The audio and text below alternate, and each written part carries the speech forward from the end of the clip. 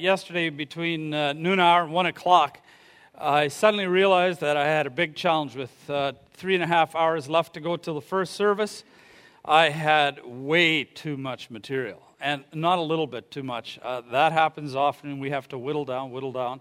But it was way overboard, and I suddenly was alarmed. I said, I just don't know what to do. And so I had this sense, maybe I should turn this into, at least 2, maybe 3 messages. And so I phoned Fran, and she got Julie, and they started praying into it as well. And finally, it was very obvious what I was supposed to do. And so I split the message in, at least half. And who knows what happens to that. So what was supposed to be a one-off message is now turning into a mini-series. And we're going to be talking about eternal rewards. And so that's what we're going to talk about in just a few minutes. So let's bow our heads for prayer and invite the Holy Spirit to prepare our hearts. And let's just intentionally engage with Him now as He wants to speak to us about living in the line. We're living in the dot, preparing for the line. And let's ask Him to speak about that. Lord, we thank You for this opportunity to be together. Thank You for these that have made a commitment on our core value, number 7, to commit and love the local church that You made, that You invented, and that You died for. And I just thank You for each one. I pray for a blessing on them. And we know, Lord, that You've brought them here because You want Southland to become even better, even greater in the sense of having more impact to move the kingdom forward and to invite men and women into the kingdom. So I thank You for each and every one of them. And Lord, now we thank You also for the topic at hand, for the word that You have for us on eternal rewards and eternity.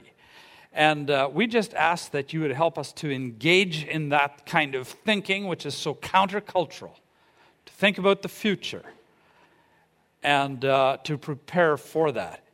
And we'll thank You for what You're going to do in our hearts now. In Jesus' name, amen. It's interesting that we're talking about eternal rewards on membership weekend. And yesterday, as I was sitting there just before I got up, and I was praying silently, and I thought, Lord, this is kind of odd that I'm talking about eternal rewards instead of the church or something like that. At the very time we're celebrating membership, and then a thought came immediately, and I knew where it came from.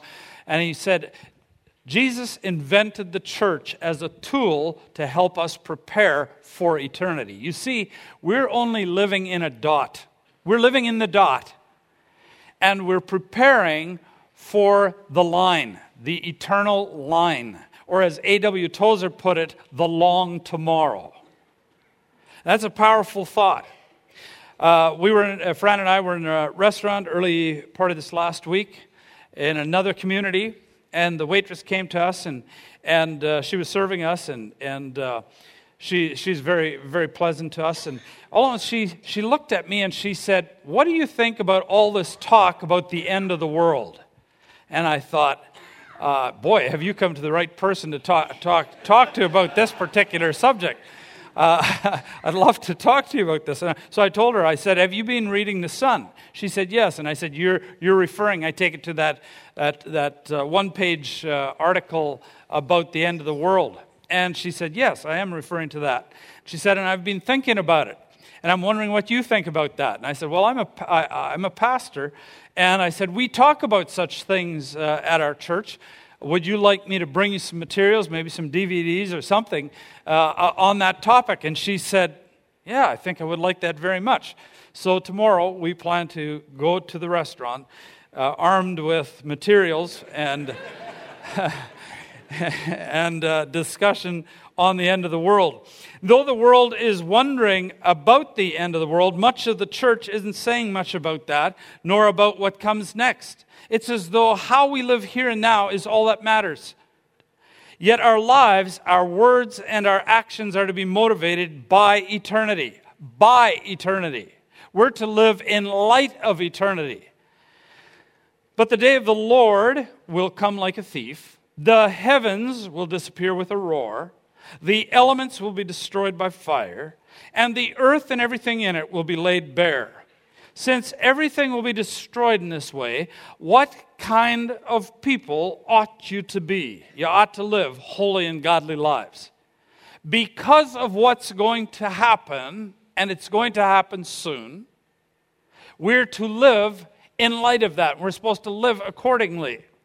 Satan deceives us into thinking of the afterlife as some ghost-like existence, while Scripture portrays it as a tangible and earthy thing. That's why I like the PowerPoint that Landon gets made for us, and he's just outstanding at it. He makes all these PowerPoints, and where it has the bridge, and it's real, and it's earthy, and it's tangible, and it's literal, and you can touch it, and it's not just blue sky and wispy clouds and angels sprouting from our backs. Aren't you glad? It's a real thing, and Satan deceives us into thinking that it's ghost-like. Satan does this in order to turn our minds away from the wonders of heaven, because who wants to live like that? Our true home, and then set them on things that will not matter in eternity. So we come back to reality then. Our present lives and possessions that we can see and hear and touch and feel and taste here, things that are real, we think. We return to the pressing business of the day, including what's happening in the sports and in the news, Wall Street, Hollywood, Ottawa, Washington, London, some self-help technique that can help us be more beautiful or happy, or how to decorate our home, or what's the latest kind of car we can buy. We live as though these shadow lands are the real world, the ultimate reality, but they're not. They're just shadows of what is to come. This is just like the scent of food when you walk into the door, and you can, now I can't smell, but they say this is what you can do. You can smell what's being cooked. And it's a foretaste of the real thing. But you wouldn't want to live on smell, would you? You can't live on smell. And this is just a foretaste, a shadow, a picture of something much better, the ultimate reality that's yet to come. And Scripture has a great deal to say about that. There's a judgment coming that will determine where we go and what we get. In Hebrews, the writer said, is just as man is destined to die once, and after that to face, and what's the word? Judgment. So what does Scripture teach about where we go and what we get? Number one, it teaches that your faith determines your destination. The initial judgment depends on our faith. Jesus discussed this more than anyone else in the Bible. He warned that not everyone makes it or gets into heaven. In Matthew 10, it says, "Be afraid of the one who can destroy both soul and body in hell." Jesus didn't teach that everyone will be saved in the end. That's universalism, and we see some of that creeping up in some of the teaching out there today again. Hell and Sheol from the Old Testament, Hades and the grave are other names used for this. And as the intermediate heaven will give way to heaven on the new earth, it's going to be a new earth. The old will pass away. It'll be burned up. A new earth will be created, and the new Jerusalem will come down on it. And as this intermediate heaven will give way to this heaven on new earth, so too the intermediate hell gives way to the final lake of fire. Now the lake of fire is where many people will go after they're judged. Those that were in hell will be cast into the lake of fire. It's the ultimate place. And the Scriptures say, "Then I saw a great white throne, the dead and great and small, standing before the throne, and each person was judged according to what he had done. If anyone's name was not found written in the book of life," and how do you get your name written in the book of life? We'll talk about that in a minute. But through trusting Jesus, simply put, he was thrown into the lake of fire. Hell and the lake of fire, like paradise and the new earth, are real places. Somebody might ask, well, why did God create hell? Hell was not part of the original creation. Hell is something God was forced to make because people chose to rebel and turn against God and his purpose for which they were made. When people founded Canada a long time ago, they didn't start out by creating jails. They would have much rather have had a society where they didn't need jails. But they were forced to create them because people wouldn't cooperate. And the same thing happened in the beginning. With Adam and Eve, God created this wonderful place. He didn't start by saying, in addition to the new earth, let's create a hell where we can send people. That wasn't his intent. It's never been his intent. But some wouldn't wouldn't cooperate. And so with the entrance of sin and rebellion in the world, Adam and Eve began to think of themselves as the center of the universe. All social pathologies, whether they're war and rape and bitterness and nurtured envies and secret jealousies and pride and inferiority complexes, are all bound up in the idea that we are at the center of our own universes. We're not rightly related to God. And the consequence is that people get hurt. Many people are hurt by the sins we commit because we're at the center, selfish, self-centered center of our own universes, trying to get for ourselves. And from God's perspective, it's disgusting. So what should God do about it? If he says, "Oh, I don't give a rip," he's saying that evil doesn't matter to him. It's like saying, "Oh yeah, the Holocaust, I don't really care." Wouldn't we be shocked if God didn't have moral judgments on such matters? And he judges all who shake their puny fists at his face and say, as they sing, "I did it my way." God hates hell, and God hates that people are going there. He really does. That was not his intent, and he doesn't want people to go there. He said to the prophet Ezekiel, "As surely as I live, declares the sovereign Lord, I take no pleasure in the death of the wicked, but rather that they turn from their ways and live." God put Jesus on a cross with his arms stretched open wide and placed it right between mankind and hell, beckoning people to stop their headlong rush to hell.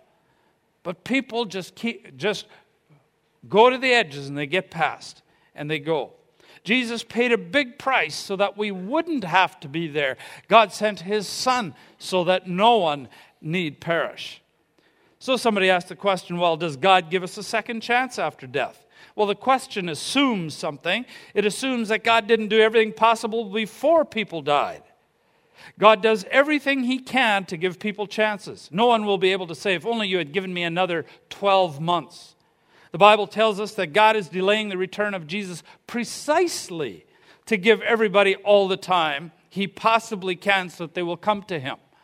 That's why it says in 2 Peter 3:9, the Lord is not slow in keeping his promise. Many people have said, everything has continued as it has since the beginning of the earth. Obviously, God's not coming back. And Peter's refuting that thought in this passage. He says, the Lord is not slow in keeping his promise. As some understand slowness, he's patient with you. That's why he's doing it.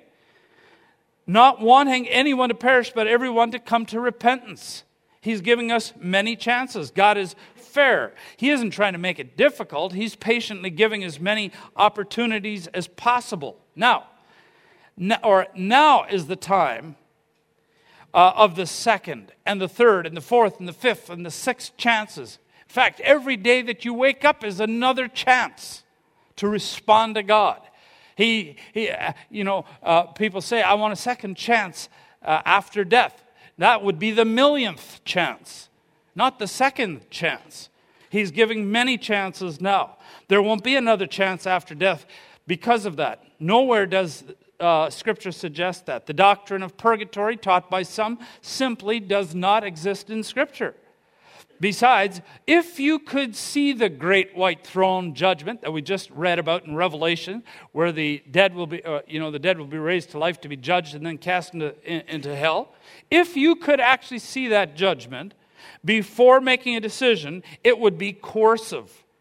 It would be like me holding a paddle over my son when he was young, one of my sons, and saying, "Are you sorry for taking that toy from your sister?" And the answer would be, "Of course I'm sorry." But are they really sorry? No, they're sorry they got caught. And as soon as you're not looking, they'll do it again. Or if there's no consequence. A person with a second chance after death would not be choosing God or his kingdom. He would only be choosing to avoid judgment. Heaven, however, will be populated with people who chose God and his kingdom because they love and desire and want him. There will be no one in heaven who will be there reluctantly and saying, well, it was the lesser of the two evils.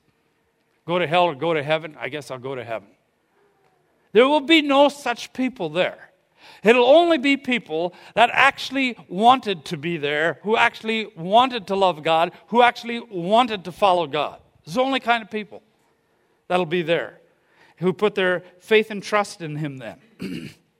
So somebody says, or asks the question, can a believer then lose their salvation and end up in hell?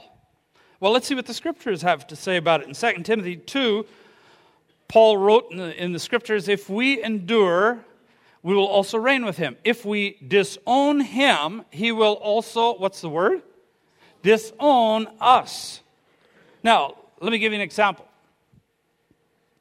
A person cannot be disowned from a family if they were never a part of a family. Would you agree with that? Yeah, you can't be disowned from something you were never a part of in the first place. And so for God to be able to disown a person, that it would have had to have been one of his children or a believer at some point. And Jesus prophesied that in the end times, many believers would lose their salvation. Scripture calls it the falling away. In Matthew 24, Jesus said, then many will fall away.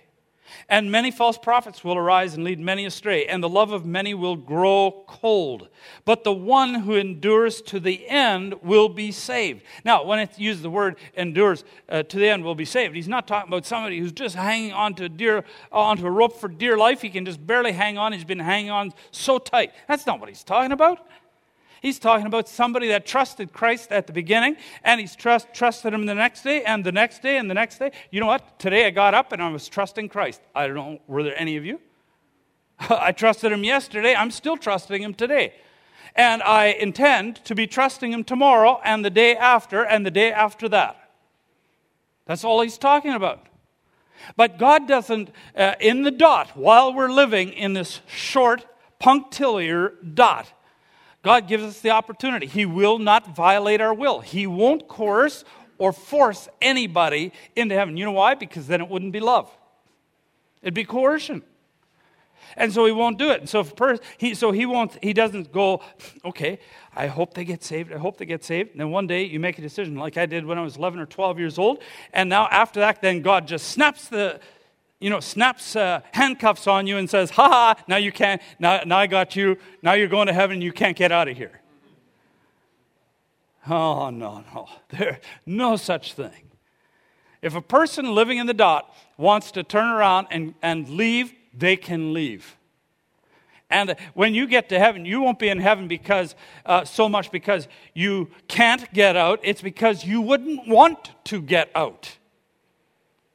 Do you see what I mean? It's not like you get saved, you trust, and then finally one day he's got you. Oh, shoot, I can't get out. That's not how salvation works. That's not how love works. And so many will fall away. So the question is, somebody asked the question, are there varying degrees in hell or the lake of fire? In Revelation 20 it says, then I saw a great white throne, the dead, great and small, standing before the throne. Each person was judged according to what he had done. Will everyone receive the same judgment at the great white throne judgment? Will Adolf Hitler receive the same sentence as everyone else? I hope not. I know so, according to scriptures, that won't happen. I would certainly hope not, because then we wouldn't have a just God, would we? We know intuitively that there must be justice in the universe. But note this, and this is where I want you to, I'm taking a pause now because I want to make sure I've got your attention on this one. Because we never say this. It will be particularly bad for those who believed and then fell away. You say, can you prove that? Absolutely. Scripture says this. 2 Peter chapter 2, it says, if they have escaped the corruption of the world by, what's the word? Knowing our Lord and Savior Jesus Christ. I mean, they know him. They've escaped the corruption of the world and then become entangled again in it and overcome. They are worse off. What's the phrase? Worse off at the end than they were at the beginning. It would have been better for them not to have known the way of righteousness than to have known it and then to turn their backs on the sacred command that was passed on to them. That, my friend, is a sobering statement. And the scriptures teach it, and God says it. It would have been better not to have known than to have known it and then to turn their backs on Christ. What did Jesus say about Judas? He said it would have been better for him not to be born. Why? For this exact reason. He knew Jesus. Judas knew Jesus from experience. He had tasted. He knew him experientially. He had heard him. He had walked with him. He had known what forgiveness and guilt removed was like. He had known what it was like to have joy in his life and to have purpose and meaning. He had known all these things. And then looking God right in the face, he turned around and walked away. And God says, that will be it'll be worse for such a person than for a person who didn't have that experience to walk away from God. You know what I call that? Justice. Why should this one have the same payment as this one? True? Why? That would be unjust. Churches wouldn't like to hear what I'm saying right now. Many churches wouldn't like it. But it's the truth, and the scriptures teach it. Now, I want to make a note here, and then we're going to move on, because we're getting to reward yet. That's in the second point, okay? But I want to make a sobering point here right now, a practical one. If you are an individual who's tasted and you prayed a sinner's prayer and you became a Christian and a follower and a believer in Jesus Christ, and you are playing the game, you are playing with fire. Because behind you are children that you're raising. And what happens, I've seen it. Listen, I've been in vocational ministry now for 24 years. I've seen it time and time again. People who play the game of Christianity, they're in and they're out, 1 foot in hell and 1 foot in heaven kind of thing, or one in the world and one in heaven. They're not sold out. They're messing around. They raise up their kids. This is what happens. Inevitably, their kids get saved at an impressionable age. Maybe 10, maybe 8, maybe 6, maybe 11, I don't know what. They come to Christ and they start to taste of some of these things, and then they become teenagers. And teenagers are extremely idealistic, and they watch the modeling of their parents. And late in their teens, they turn away from Jesus and the church, or early into their adulthood, and they walk away from him. Let that thought sink into your minds.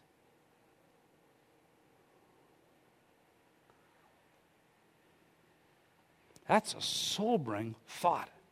Now, everybody gets to make a choice. No question about it. And sometimes you have people that are modeling well and working, praying hard for God and all this, and the kids still make a choice. That's not what I'm talking about. And in the U.S. today, they're taking surveys, and they have found 80% of kids coming out of evangelical homes are leaving the church never to return again. That is sobering in light of what we just read, is it not? It really is. Perhaps you're someone else and you scoff at the whole notion of hell. There were 2 men who owned farms side by side.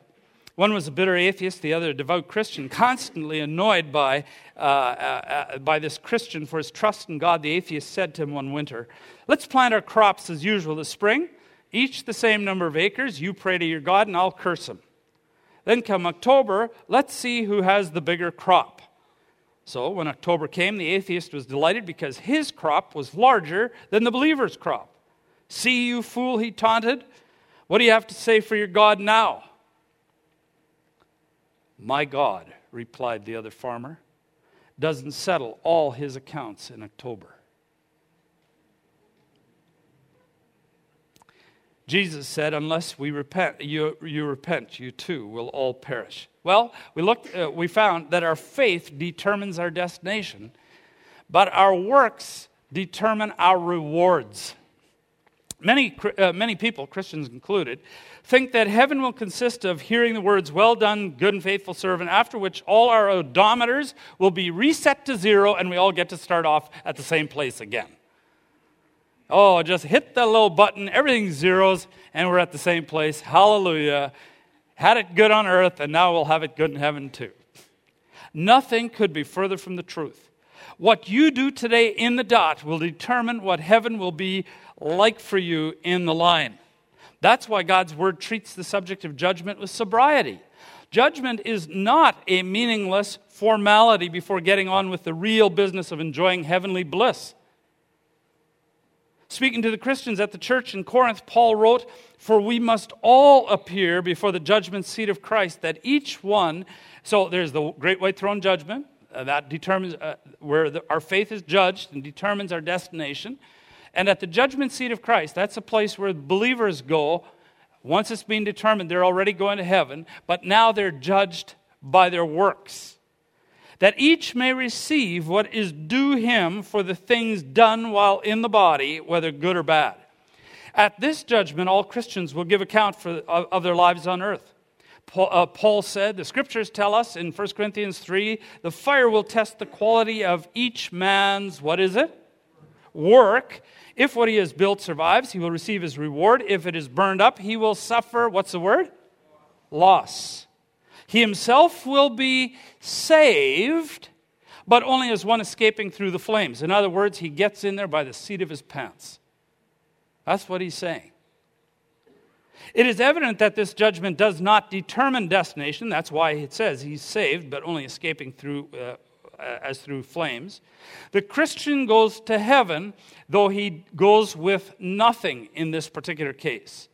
This judgment determines the rewards received in heaven. Now, many people have this completely backwards. They think that good works gets them into heaven, and once you get to heaven, the rewards are free. It's exactly the opposite. Getting into heaven is a gift we freely receive by putting our faith and trust in Jesus Christ. That is free. But once the gift determines our destination of going to heaven, it's what we do here in the dot that determines what will happen to us in the line. And that's a fascinating thought. It's fascinating that we memorize pet verses while ignoring the context. For example, Ephesians 2, 8, 9. Many believers know this one. For it is by grace you have been saved by, and that not of yourselves, it is a gift of God, not of works, lest any man should boast. Many believers in evangelicalism today have memorized that. Boy, they've got that one down pat. I'm sure the devil's helped them because they don't know the verse that follows. In fact, did you know that those little numbers never were there in the original? That's something somebody added hundreds of years later just to help us get to the same page. It's one continuing thought. And look at the very next thought that is part of the context. It says, for we are God's workmanship, created in Christ Jesus to do what? Good works, which God prepared in advance for us to do. That means that God has a customized lifetime plan of good works for each of us to do. And we better find out, we better know what that plan is, and then start to carry that plan out. He has a plan for your life. It's customized, and it's customized of good works that affects how you're going to live in eternity. And it all has to do with advancing His kingdom, His agenda, and reaching others and bringing them into the kingdom and sending them on forward. Everything has to do with that. That's our whole purpose for being here. Otherwise, we may as well just get saved and go straight to heaven. So that's what he says. And He will reward us according to whether or not we do those good works planned for us. We know that Christ will come will say to some, but not to all, believers, well, what's the word?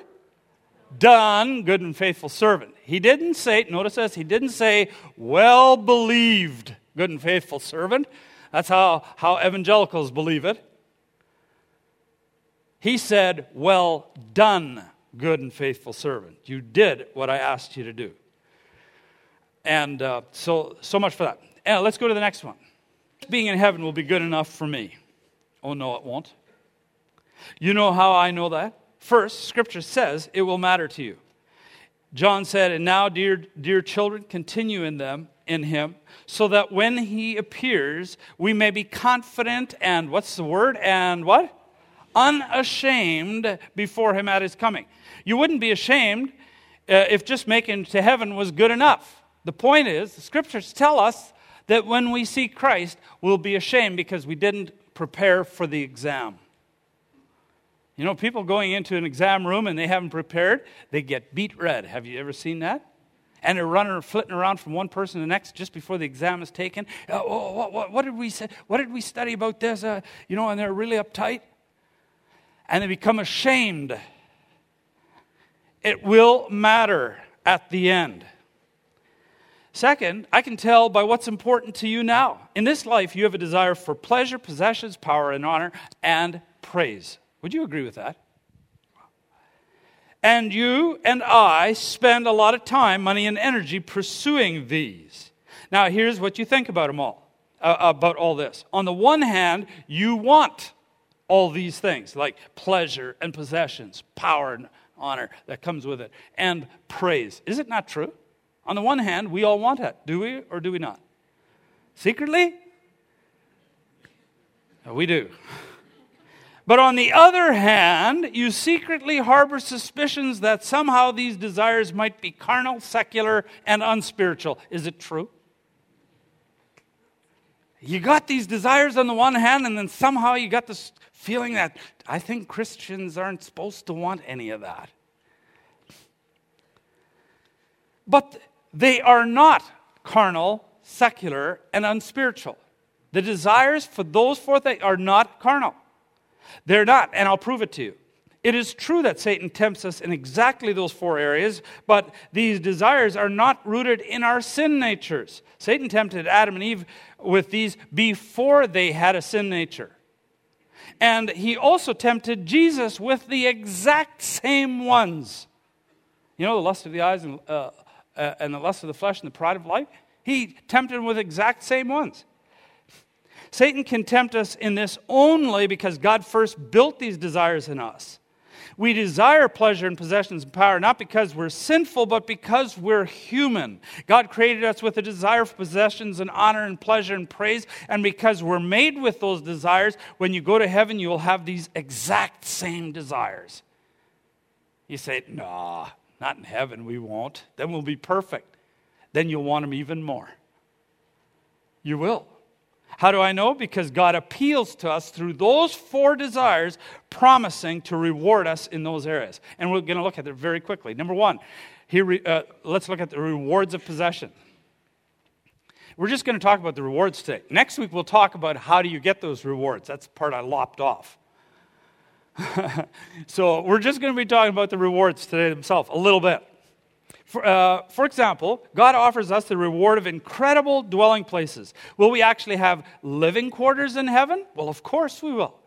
The New Jerusalem is a physical city with exact measurements and dimensions recorded in Revelations 21. In fact, it'll be the largest city this planet, well, the remade planet, has ever seen. It'll make any of our mega cities of the world look like villages. That's how big the New Jerusalem is, the capital. It's going to be just massive. In fact, not only that, there will be many other cities. How do I know that? Because Jesus said, because you've been trustworthy in a very small matter, take charge of 10 cities. And to another one, he said 5 cities. And of course, you can't have cities without residences, can you? Jesus spoke of that as well. He said, in my Father's house are many dwelling places. If it were not so, I would have told you. For I go to prepare a place for you. By the way, not only will there be cities, there will be farms. I had a farmer come to me right after the first message. And somebody's clapping. And said, well, I don't really like cities. Will there be any big farms? And I said, yes. I said, yes, there will be, because we're going to be eating a lot as well and drinking. And this was a dairy farmer, and I said, there'll be dairy farms. And they said, great, because then we can have ice cream in heaven. So anyway, that's another topic. That's a whole nother topic. And 1 Corinthians 3 suggests that in this life we were providing for the building materials for our Lord to use in this construction project. Now he who plants and he who waters are one, but each will receive his own reward according to his own, what's the word? Labor. But each man must be careful how he what? Builds. What are you building in heaven? Are you building in heaven? Are you sending anything there for them to build with? The size and quality of our eternal homes are determined by our works today. It's funny. We act as though there's no continuity between our present lives on earth and our future lives in heaven. But there is. This is just the dress rehearsal. This is the preparation. This is what precedes that.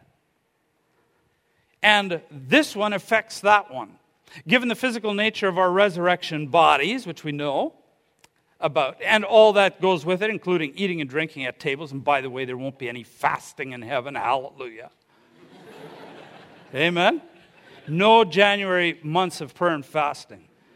Oh, I'm so glad about that, aren't you? On a new earth in a great city, why should we be surprised to find that we will have actual places to live or that we will be able to welcome others into them? You're going to have dwelling places, and you're going to have people coming over and visiting and fellowship. It's going to be wonderful, and only people that you like having come over will come. Amen? There won't be any unlikable ones. Oh, I want to go to heaven. Especially when you consider that there will be what will be in a new heaven and a new earth. It's not a non-earth. It's a new earth the Scripture keeps talking about. And of course, there will be many other possessions as well. Store up for yourselves treasures in heaven. And I don't know, I mean, there's many, and we could talk about that, but I know that I want a twin plane over there. But I don't know what they'll have. Matthew 6 says that heaven, new earth, will not be less than this earth, than what it is here. It will be more. Scripture is abundantly clear on that. Rewards of power and honor. Believers will reign with Christ over the new earth and universe. In Revelations 20 it says, "Blessed and holy is the one who has a part in the first resurrection. Over these the second death has no power, but they will be priests of God and of Christ and will," what's the word? "Reign with him." Will rule over angels. Do you not know that we'll judge angels? Some will be put in charge of many things. His master replied, "You've been faithful with a few things. I'll put you in charge of many things." Others, Christ spoke of granting some followers leadership roles over cities because you've been trustworthy in a small matter. Take charge of 10 cities. In another one, it was 5. And it has nothing to do with how many cities you led here. It has to do with, were you faithful with the matter that was given to you, the plan of works that was given you? Were you faithful with carrying that out and trustworthy? If you were, you will have much responsibility. If you were not, you will have little responsibility there. I personally would like a lot of responsibility, wouldn't you? Oh, something to wake up for. It's evident that though all believers will be with Christ, not all will reign with him, or at least not with equal responsibility and authority. And those of you that like leadership and challenge and that kind of stuff, and even if you aren't, but you would like to, purpose and vision, creativity, building, expansion, growth, goals, accomplishment, leadership, oversight, management, responsibility, they're all part of what the new heaven and on earth will be. Oh, I want to go. And anyone can win such honor. Just be trustworthy in small matters now. Not only can we be rewarded with the honor of responsibility, we can also be rewarded with the honor of crowns. For example, Revelation 2 says, "Be faithful unto death, and I will give you the crown of life." And it talks about other crowns. We'll talk about some of them next week. One thing is clear, these crowns are real and literal. In Revelations, we see the 24 elders. They take their crowns and cast them before the throne. Let's read that portion there.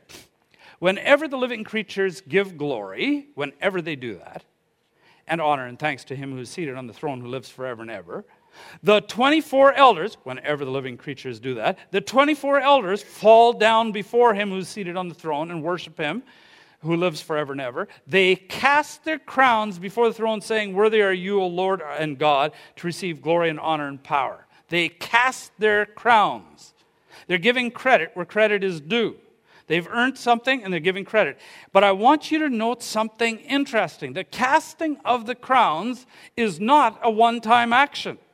The elders keep casting their crowns before the throne whenever the living creatures give glory to the one who's seated on the throne.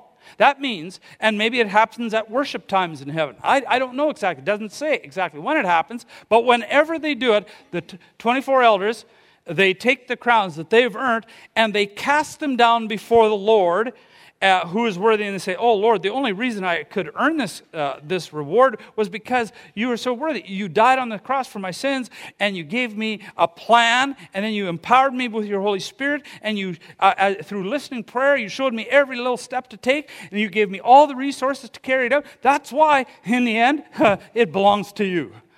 All power and praise." And you know what they do after that? They pick up their crowns and put them back on. It's very important to understand that because, again, the enemy would like to lie to us and give us a feeling that, it's a one-time thing. You get into heaven and you get a little paper crown, maybe like they make in kids' ministry or something, put on a little crown, you wear it for a bit, and after that, you throw it at Jesus' feet. He picks them up, throws them in a bin, or burns them up, or whatever, and then after that, it's like the odometers are at zero and nobody knows the difference. Not so.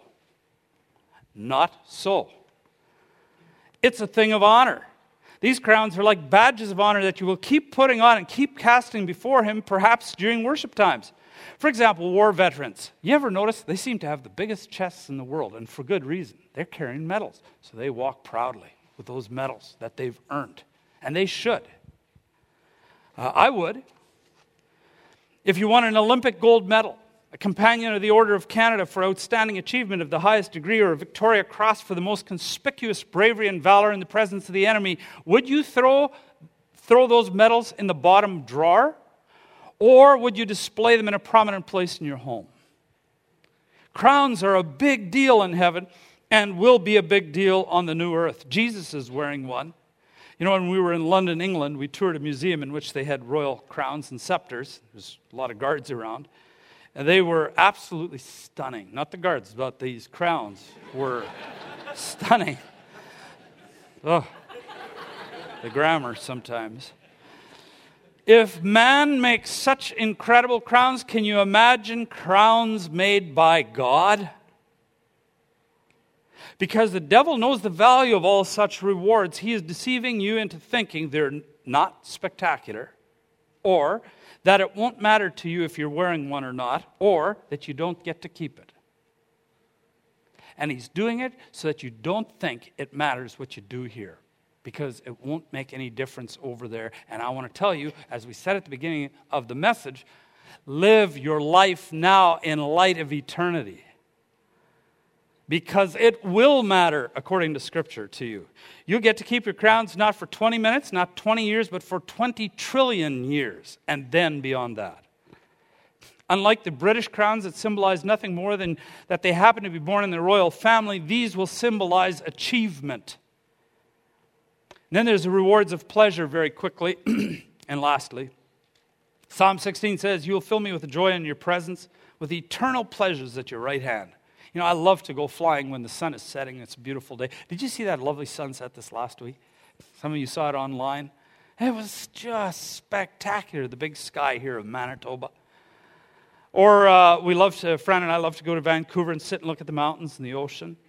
I've seen giraffes, elephants, hippos, crocodiles, lions, and chimps in Uganda. I've seen 3 kinds of whales within 8 feet of me on a boat off the coast of Newfoundland. I've swum with exotic fish on a reef in the Red Sea. I've eaten some of the most luscious fruits the world produces right where they're grown. Picked them right off trees and plants and eaten them there. I've seen the thundering falls of Niagara and admired some of the world's finest architecture and grandest achievements and greatest cities. But the Scriptures teach us that these will all be like watching black and white TV, like eating rice crackers, which tastes something like styrofoam, or like admiring sandcastles on a beach compared to what is coming. The Scriptures say in 1 Corinthians 2, "No eye has seen, no ear has heard, nor the heart of man imagined what God has prepared for those who love him." John gave us glimpses in Revelation, but there's more. Fran and I enjoy some of the pleasures when we're gone, as you do when you travel. But you know what we've noticed? In some of these places where a lot of retirees go, they sell their places wherever they live, and they move to these beautiful places to retire. And you know what I've noticed? Lonely couples. Lonely couples. They've left their family and their friends to live in these beautiful places. And there is some pleasure in some of those things, as I just mentioned. But no pleasure compares to the pleasure of family and friends. Would you agree? Anybody can enjoy that. And because relationships are by far the greatest treasures and pleasures we enjoy. And if we use our present time and money and talents and opportunities, the works that God has planned for us in advancing His kingdom and bringing others into the kingdom, look what we get in heaven. Look what Jesus had to say about that. I tell you, use worldly wealth to gain what? Friends. It says you can buy off friends. That's what it says. But not here, not for here. You can buy friends for eternity. Every time you give, every time you pray, every time you serve, everything that God's given you to do that advances kingdom and brings more people in the kingdom, they go on ahead of you, and there can be a welcoming party for you there of all kinds of nationalities because of the missions that we're involved in and all that kind of stuff. And people from here, and they're going to come, there's going to be a big welcome. You're coming in, it's going to be a surprise welcome party. And you go, I can't believe it. Is this for me? Yes. And they are the ones that are going to want you over all eternity, all the time. And every time you come over, they're going to say, come on in, let's have a cup of tea. Let's talk about it. Remember that time you gave over there? Well, because of that, I'm here. Oh, and then they can't resist it. They jump up and hug you again. I don't know, do you like hugs? You're going to get lots of them over there if you sent enough of them over there. And that's what Jesus says. Wow. Problem isn't in seeking possessions, honor, power, and pleasure and praise. The problem is in seeking that here. Whatever you get here is simply lent to you in order to advance Christ's kingdom here and bring people into that kingdom. And at the end of your life, you have to give it all back. After that, you get rewarded, and that you don't have to give back. You get to keep. Oh, heaven's going to be a special place. Next week, we're going to talk about how to get these rewards, and how to keep from losing them. But right now, there's a lot of Christians in the West, in the Western church, and I'm talking, somebody asked me, what do you mean when you always say in the West? Well, what I'm talking about the Canada and the U.S. and Europe and Australia and New Zealand, South Africa, these kinds of places, the West. First world countries. A lot of Christians who are living for the dot instead of the line. And they have no idea that their dot is about to expire. And after that, what they did in the dot is going to determine the line, the long tomorrow. And so they play games, and they don't realize that they are going to regret it tremendously. For the next few moments, I'd like all of us to do some introspection. To think about that, our own lives. To ask the Holy Spirit to shine light on our lives. And say, God, am I living in light of the long tomorrow? Some of you already know what the answer to that is. You don't even need to ask. You just need to repent. You say, Ray, I don't like this kind of message. I'm going to tell you something. If you respond to this one day, you'll be inviting me to your home in heaven. And you'll be thanking me many times that I told you the truth. and that I didn't just try to make you feel good in the dot. So I'd like you to spend the next few moments in prayer right now and deal with God. Would you do that?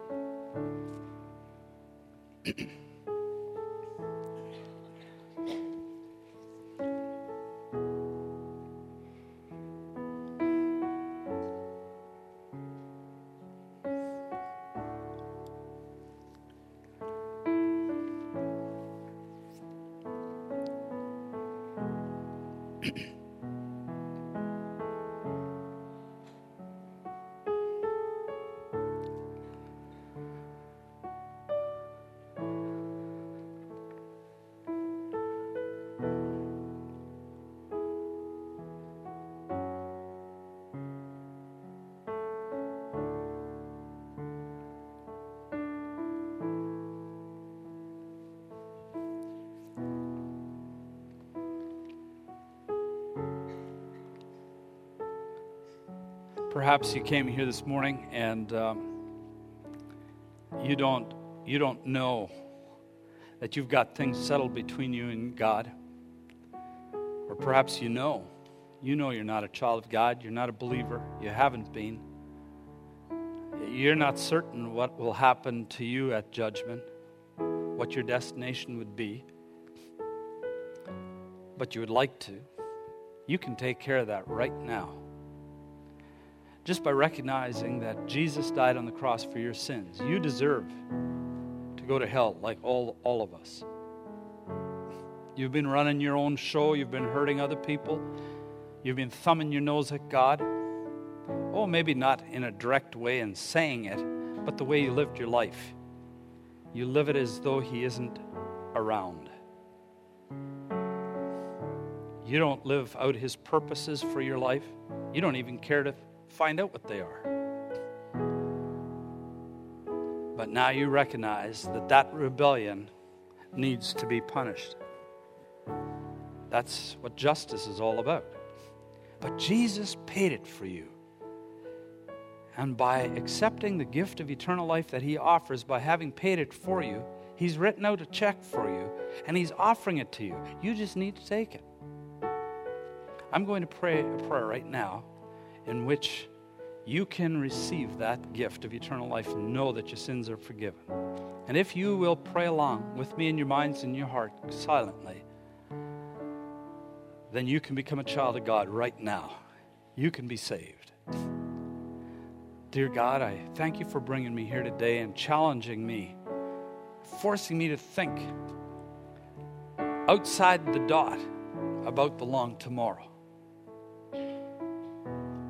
I haven't been giving any attention to it, and I've been living my life as though I've really been gambling my life away. I've been rolling the dice, and I've been rebelling against you. I've hurt people. I've certainly hurt you. I've broken your laws and your commands. I ask you to forgive me for that, and I thank you that Jesus paid the price and the penalty for that. And I accept that penalty on His behalf. On my behalf. And now I ask you to save me. I ask you to come into my heart. You be the boss. You be the CEO. You be in charge of my life. And I will follow you. You show me what the plan for my life is. The good works you want me to do that will advance your kingdom and bring others into the kingdom. And I will do them. In Jesus' name, amen. If you prayed that prayer, you meant it, then Jesus became your Lord and Savior today. You became a child of God. You're a believer. You're a Christian, a Christ follower. And now you want to join on with a whole body of believers who will help you grow in that and show you how you can find that purpose and meaning and how you can fulfill the purpose that God has for you. God bless you.